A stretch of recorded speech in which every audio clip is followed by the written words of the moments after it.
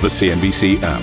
Global market news in one place. Customizable sections and personalized alerts. Stocks tracking, interactive charts and market insights all in your hands. Stay connected. Stay informed. Download the CNBC app today. A very warm welcome to this Friday edition of Scorebox with Amanda Drury and myself, Steve Sedgwick, and these are your headlines. Oil prices surge as the Pentagon confirms a US airstrike in Baghdad has killed Iran's top commander, General Qasem Soleimani, head of the Iranian Revolutionary Guard's elite Quds force. Well, President Trump authorized the strike to, quote, protect US personnel abroad, whilst Iran's foreign minister hits back, saying Washington is responsible for the consequences of its rogue adventurism. Meantime, stocks in Asia mostly give up gains amid rising tensions between Washington and Tehran, while US futures point to a much lower open after notching fresh record highs on the very first trading day of 2020.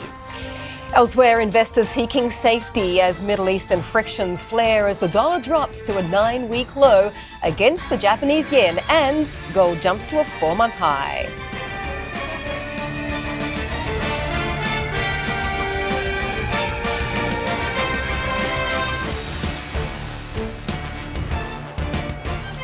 Okay, let's fill in some details. The Pentagon has confirmed Iran's top military leader, General Qasem Soleimani, has been killed in a US drone strike in Baghdad. Soleimani was the head of Iran's elite Quds force and was seen as a key figure in Iranian and Middle Eastern politics.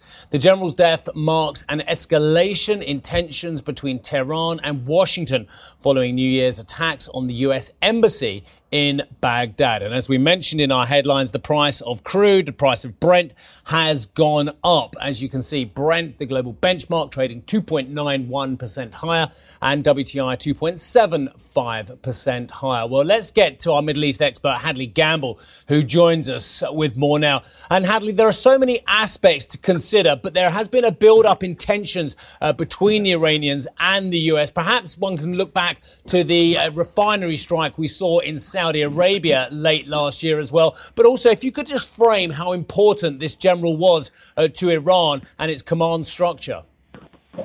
Absolutely, Steve. So, in terms of what happens next, we're not talking about if the Iranians are going to hit back at the United States for this attack. We're talking about when and how. But in terms of his significance, Qasem Soleimani, decades at the helm of the Quds Force, that's the paramilitary foreign force, the foreign arm, if you will, of the Iranian Revolutionary Guard. And this is a man responsible for everything from potentially the assassination attempts on Adel al-Jubeir, the Saudi foreign minister and ambassador to Washington back in 2011. Also, the death and assassination of Rafiq Hariri, the former Lebanese prime minister. And also, the surge in Iraq itself, when we saw the attacks on Americans via IEDs, and again, American forces being targeted inside Iraq between 2003 and 2011. All of that can be traced back to Mr. Soleimani himself. So we're talking about someone who definitely has American blood on his hands. He's also wanted in Kuwait, various things. But he's also a man who has really been the poster child for, organizations like Hezbollah, frankly, for the Syrians, for the Iranians, and this has been for decades now. This is impossible to describe just how damaging this will be to the psyche. I mean, this is a man who they decided, of course, immediately to come out and say he's been martyred. But in terms of that rogue activity that the Iranians were discussing about how the United States they're going to get payback for the rogue activities that they have, I mean, they're frankly one to talk. So when we think about what could happen next, potential targets, frankly, for the Iranians when they're thinking about how to retaliate here, we're talking about U.S. bases, U.S. tanks, U.S. ships. When we talk about Iraq, anything goes, frankly. We're talking about the bases. We've already seen what we've seen earlier this week in terms of the embassy. Oil companies could definitely be a target here because they're considered Western and certainly American companies operating inside Iraq. And we're not just talking about the oil companies. We're talking about potentially American companies, corporates like GE as well. Certainly anything that's got an American synergy to it is going to be, open and fair play when it comes to any kind of backlash that we see. We can also talk about, we might potentially see the Hezbollah, of course, so many of those belonging to the militia force of Hezbollah they, of course, being trained by the Iranians themselves, not just in Syria, but also in Lebanon, of course. And they could be potentially targeting U.S. facilities in Lebanon, Israel. We're talking about Africa, Latin America, the EU. Anything that Hezbollah can, within their reach, we could potentially see as a target here. And again, I would suggest that people who say that if President Trump's just sent America to war, that might be overblown. But at the same point, certainly we're going to see some kind of retaliatory measures. As for the reaction within the United States, Hadley, we're hearing that former US Vice President Joe Biden says this is a hugely escalatory move in an already dangerous region. And US Senator Elizabeth Warren has also called it such and says that essentially this is a reckless move that escalates the situation with Iran. What else are you hearing about the reactions so far from within the US on both sides of the aisle? I think when you think about this in terms of the political calculus, President Trump, the reason I would say that, when people say this, that President Trump has just sent America to war may be overblown. We're talking about a president who's in an election cycle. He didn't want to look like Jimmy Carter. He wanted to look like Ronald Reagan, which explains this targeted move, particularly after, an embassy was essentially attacked. What I would say in terms of the political calculus here, he's got to keep remembering the people that voted him into office, right? And most of those folks would say they wanted America out of foreign wars. And he said again and again he's bringing the troops home. NBC reported just a couple of weeks ago that they were bringing thousands of troops back from Afghanistan, that they were looking to bring more back from Iraq. And the question, of course, has been over the last few months surrounding those take attacks at Saudi Aramco, thousands of U.S. troops now going into Saudi Arabia to protect Saudi Arabia and their oil supplies and global energy supplies. So it signaled, of course, that the president was willing to do something to help potentially the global economy and keep oil prices low. But he wasn't, in fact, willing, certainly after that drone strike several months ago in the Persian Gulf, to put American lives at risk in terms of foreign wars, in terms of attacking Iran. So I think in terms of the political calculus here, he's very much going to continue to play to his base because we are in an election cycle. And again, he didn't want to look like Jimmy Carter, but he also, at the same point, needed to do a calculated move. And as significant as this is, and as escalatory as this is, it isn't necessarily signaling it's time to go to war with Iran. Hadley Gamble, thank you so much for filling us in, and we'll get back to you for more updates as soon as they become available. Thank you. Let's bring in our guest, Valentin Marinov, head of G10 Forex Research with Credit Agricole. Welcome to the show, Valentin. Thank you so much for your time today. So let's follow on from this US airstrike. We're seeing a spike in oil futures. I think Brent crude rose about 4% at one point. Do you feel that potential conflict between the US and Iran has been underappreciated by the oil market? Well, I guess it has been pushed aside and has been always lingering as a potential threat. Geopolitical risks are always something that you have to be mindful of when you're building your scenarios for the future, really. But I guess the timing of it was certainly surprising for the markets. And it's coming at a potentially not the best time for the global economy. We have global PMIs really coming under renewed pressure, still reeling from the from the trade war between the US and China we had to deal with until not so long ago. So from that point of view, I think the timing of the shock that we're experiencing at the moment may be potentially the one thing we should be focusing on, and its economic impact via higher oil prices and tighter global financial conditions. I'm going to say something which may be controversial on this day, but just purely in terms of the oil price, it's not really moved that much, I would suggest, given people are historically concerned about the ramifications of conflict on either side of the Straits of Hormuz, and the amount of oil traffic that goes through that and the crippling effects that could have for the global economy. To see Brent crude and WTI, and this is a fantastic chart because it really sums up for me that WTI has just moved at best to the mean of its move over the last 2 years as well. I would suggest the world is potentially swimming in oil. We saw the OPEC cuts late last year as well. It seems extraordinary to me that even despite concern about a ratcheting up of tension, we've only seen such a modest move in the price of crude.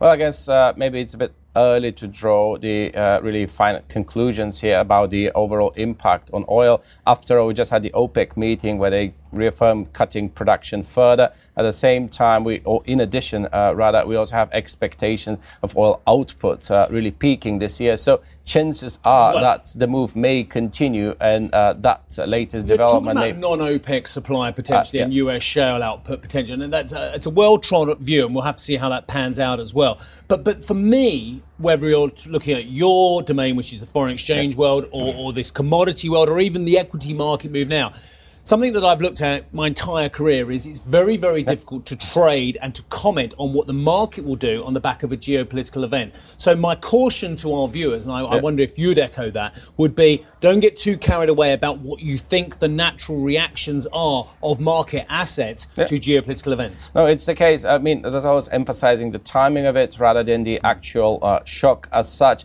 It is the case that we just had some PMIs out of China early in the week, the Eurozone, obviously the UK, and the data is not stellar. It is the case that the global economy is not in its best shape here. So from that point of view, the last thing you need right now, where the global economy is significantly much higher oil prices, which could translate into, if you wish, unwarranted tightening in the global financial conditions. As regards the actual impact, I mean, there are mitigating circumstances there. We do have the Fed really pumping dollar liquidity in the market on a daily basis. We have the repo auctions. We have 60 billion worth of money really flowing into the markets. We have other central banks really committing to more really dovish policy measures and so on and so forth.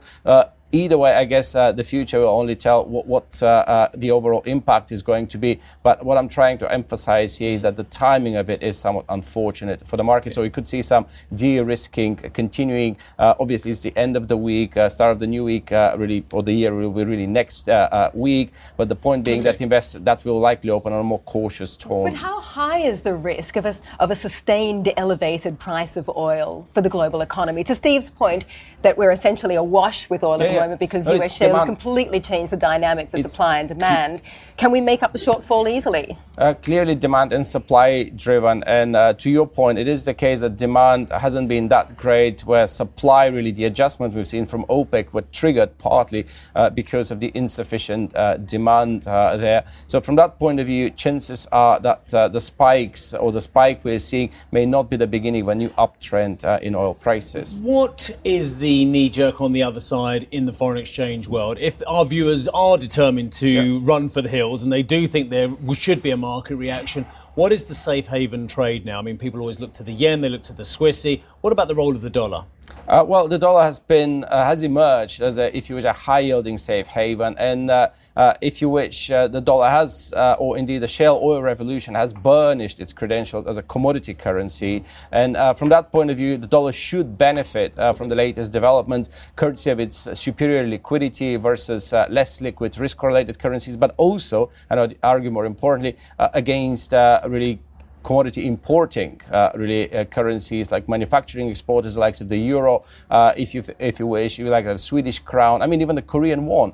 All the economies that are importing oil will likely will be suffering from the latest development, whereas economies like the US actually may benefit from somewhat higher oil prices. Might this be a case of be careful what you wish for? Because, over the course of 2019, a lot of currency traders were bemoaning the fact that it was an incredibly calm and narrow range trading year for currency markets, which obviously creates very few trading opportunities. Might we see a little bit more volatility being introduced to the currency markets that's now? one of the reasons why we would expect really the latest development to potentially have somewhat more lasting impact, especially given that we are at the very start of the year and given the starting point where we are really record lows in euro-dollar vol not so long ago, really multi-year lows in other FX volatility, asset price volatility. So from that point of view, yes, indeed, it could prove a turning point for many of these markets, with the most vulnerable really currencies, by implication the highest spikes in volatility for the commodity importing really currencies, manufacturing exporters. I mentioned a few euro stocky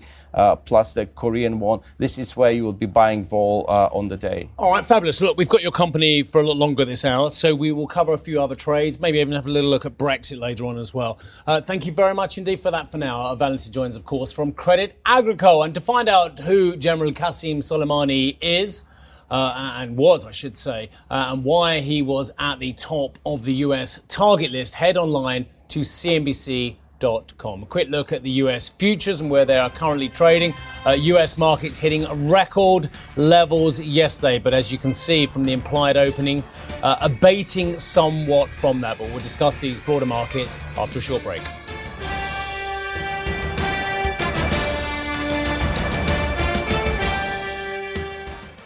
If you enjoy Squawk Box Europe, check out the Brave Ones podcast.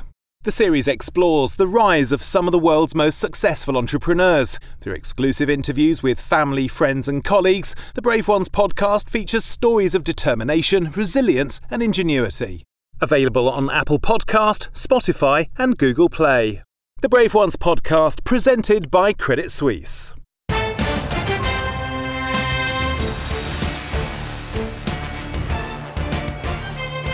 Welcome back to Squawk, everybody. Let's take a look at the Asian markets, ex-Japan, because it is still on holiday until it resumes its trade on Monday. So a very interesting picture here in light of the US airstrike that killed a top Iranian general. In reaction, we did see a number of these Asian markets either pair or lose their earlier gains. For example, the Hang Seng here, which is down by 0.3% at one point in the game, was up by just over 1%. The Shanghai Composite here was at an 8-month high just yesterday, is now sitting flat with a downside bias. A very interesting picture, though, right here behind me. You have a number of the markets still in the green, though, and this is because there are a few oil producers or heavily oil exposed countries out there in the Asia-Pac region. For example, Indonesia and Malaysia, they're oil producers. So we have seen a move to the upside in a number of the oil stocks supporting those markets, including my home country of Australia. Let's move along and take a look at the US market picture from overnight, where we saw fresh record highs, with the Dow, the S&P and the Nasdaq all gaining substantially in the first trading day of the year. In fact, I think 9 out of the past 11 years, Steve, has been a bullish start to the trading year. So the Dow was up by just over 1% there, the S&P up by 0.8%. For the Dow, in fact, it was its best trading day in about 6 months. I want to show you what's going on with Apple here. Just let's move in a very different picture from what we were seeing this time last year with regards to Apple. It's currently sitting at 300 for the very first time ever. Over the past 6 months, it's gained nearly 50%. You might recall, if you flip back to January of 2019, it came out with that Q1 revenue warning. It lowered its revenue guidance, and everyone was saying, oh, it's no longer an innovator, or wringing their hands about this company, but it really proved them wrong with regards to stock performance. Arguably, some people are saying it might start to be a little bit stretched at these levels above 300. Let's move on and take a look at some of the dollar crosses for you. So you've got sterling dollar on the back foot, losing the 132 handle back down to 131.08. So it's dollar strength, a little bit of safe haven flows going on here. Euro dollar, which has been at multi-month highs, certainly one of the reasons that on the strong euro days has been weighing on the euro equity markets. We're sitting at 111.66 right now. Dollar yen sitting at 108.11, moving to the downside. Yen beating out the dollar in the battle of the safe havens there, and dollar yuan is currently sitting at 696.98 right there on the board. So, Steve, we're obviously watching the knee-jerk reaction, at least in the first day after the US strike, and we'll be continuing to watch what kind of reaction we have as we continue our trading day. Thank you, Mandy. Okay, look, just we'll continue to give you updates from all parties involved in this. We have flashes hitting the Reuters newswire from President Rouhani, the Iranian leader, saying Soleimani's assassination will make Tehran more decisive in its resistance against the US. That's according to President Rouhani of Iran, being quoted by Reuters on TV. I believe that's domestic television in Iran as well. Just quickly getting back to Valentin Marinov on this before we move on, head of G10FX research at Credit Agricole as well. Many foreign exchange traders have been bemoaning the lack of volatility in foreign exchange markets in 2018-19, blaming, of course, their old friends, the central banks as well. Yeah. If we see more geopolitical tension? And if we see less central bank action, could volatility return to the foreign exchange markets? Oh, yeah, definitely. It's the case that the one thing, given that the global growth outlook is not expected to improve significantly anytime soon, the one thing that's going to stop the markets from selling off would be more decisive action by the central banks. And I've already mentioned the Fed. There's 60 billion or so of liquidity injection every month. They're planning to continue to implement until the end of June. That's because of the tensions in the repo market. But the latest development, if indeed they result in a more sustained spike in oil prices plus more sustained sell-off in risk-correlated assets, stock markets, all that translates into what central banks like to call unwarranted tightening in the financial conditions. So there will be then calls on the Fed in particular to potentially consider really changing their tone, changing their rhetoric, and potentially even signaling further easing from here. Does that present problems in an election year? Does it potentially run against what central banks try to do or try not to do in election years, which is to try and move the needle on interest rates unless they very much have to?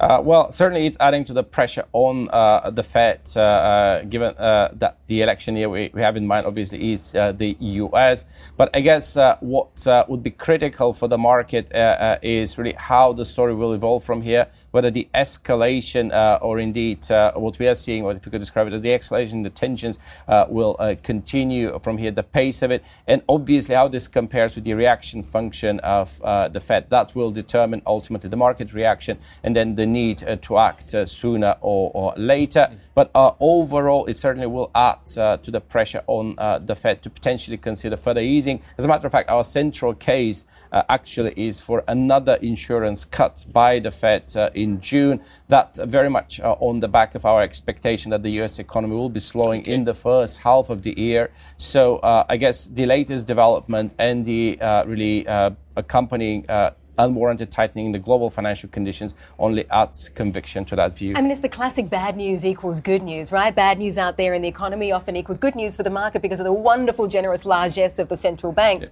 Yeah. Last year was just wrought by hand-wringing. Hand-wringing over the trade war. Hand-wringing over recession risks. And what a good year it turned out to be for most asset classes. Yes. What would you say is the highest risk for the market this year? And do we once again risk climbing that wall of worry for no good reason? Well, clearly, I've already mentioned that the global economy is in a worse place than it was, say, a year or so ago. And indeed, at the same time, as you've rightly said, 2019 did finish on a very high note. All-time highs for many stock market indices, especially that was a year where we had earnings warnings, really, where expected earnings for many companies listed on those stock exchanges have been in a secular decline. So that is only possible because of the expectation that the central banks are still very much in control. The Fed is still pumping in liquidity and so on. But that also means that for this to be sustained, that decoupling between fundamentals and stock market risk assets performance, the central banks may have to do more, if not much more. So from that point of view, I think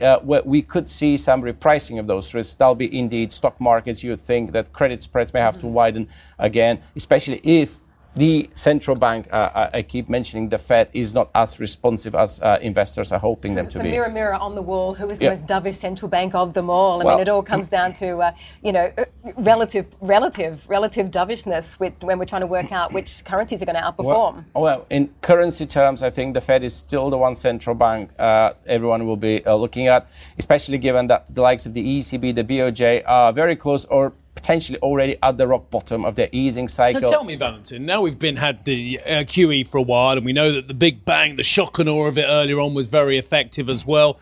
But in latter years, is it now, as you reference, purely about making sure the mechanics and the plumbing of markets such as the repo are working, or actually do people genuinely believe that more QE can stimulate more supply, more demand and more credit activity? Because let's face it, the experience in Japan and the Eurozone is checkered at best. No, indeed. And I mean, just the track record of those policies is such that the likes of the ECB before the Riksbank, they had to revisit really the not only the effectiveness, but also the side effects of all these monetary policy tools. And this is one of the reasons why I would expect that the likes of the ECB in particular to sit on the sidelines for the time being, irrespective of what's happening in the global economy, and so long as that's not impacting the Eurozone. So where does that take the euro? I think your year-end target of 2019 was at 112, in which case you pretty much hit the target. It's a bit about higher, actually, but it's 116 overall. But part of the idea really is that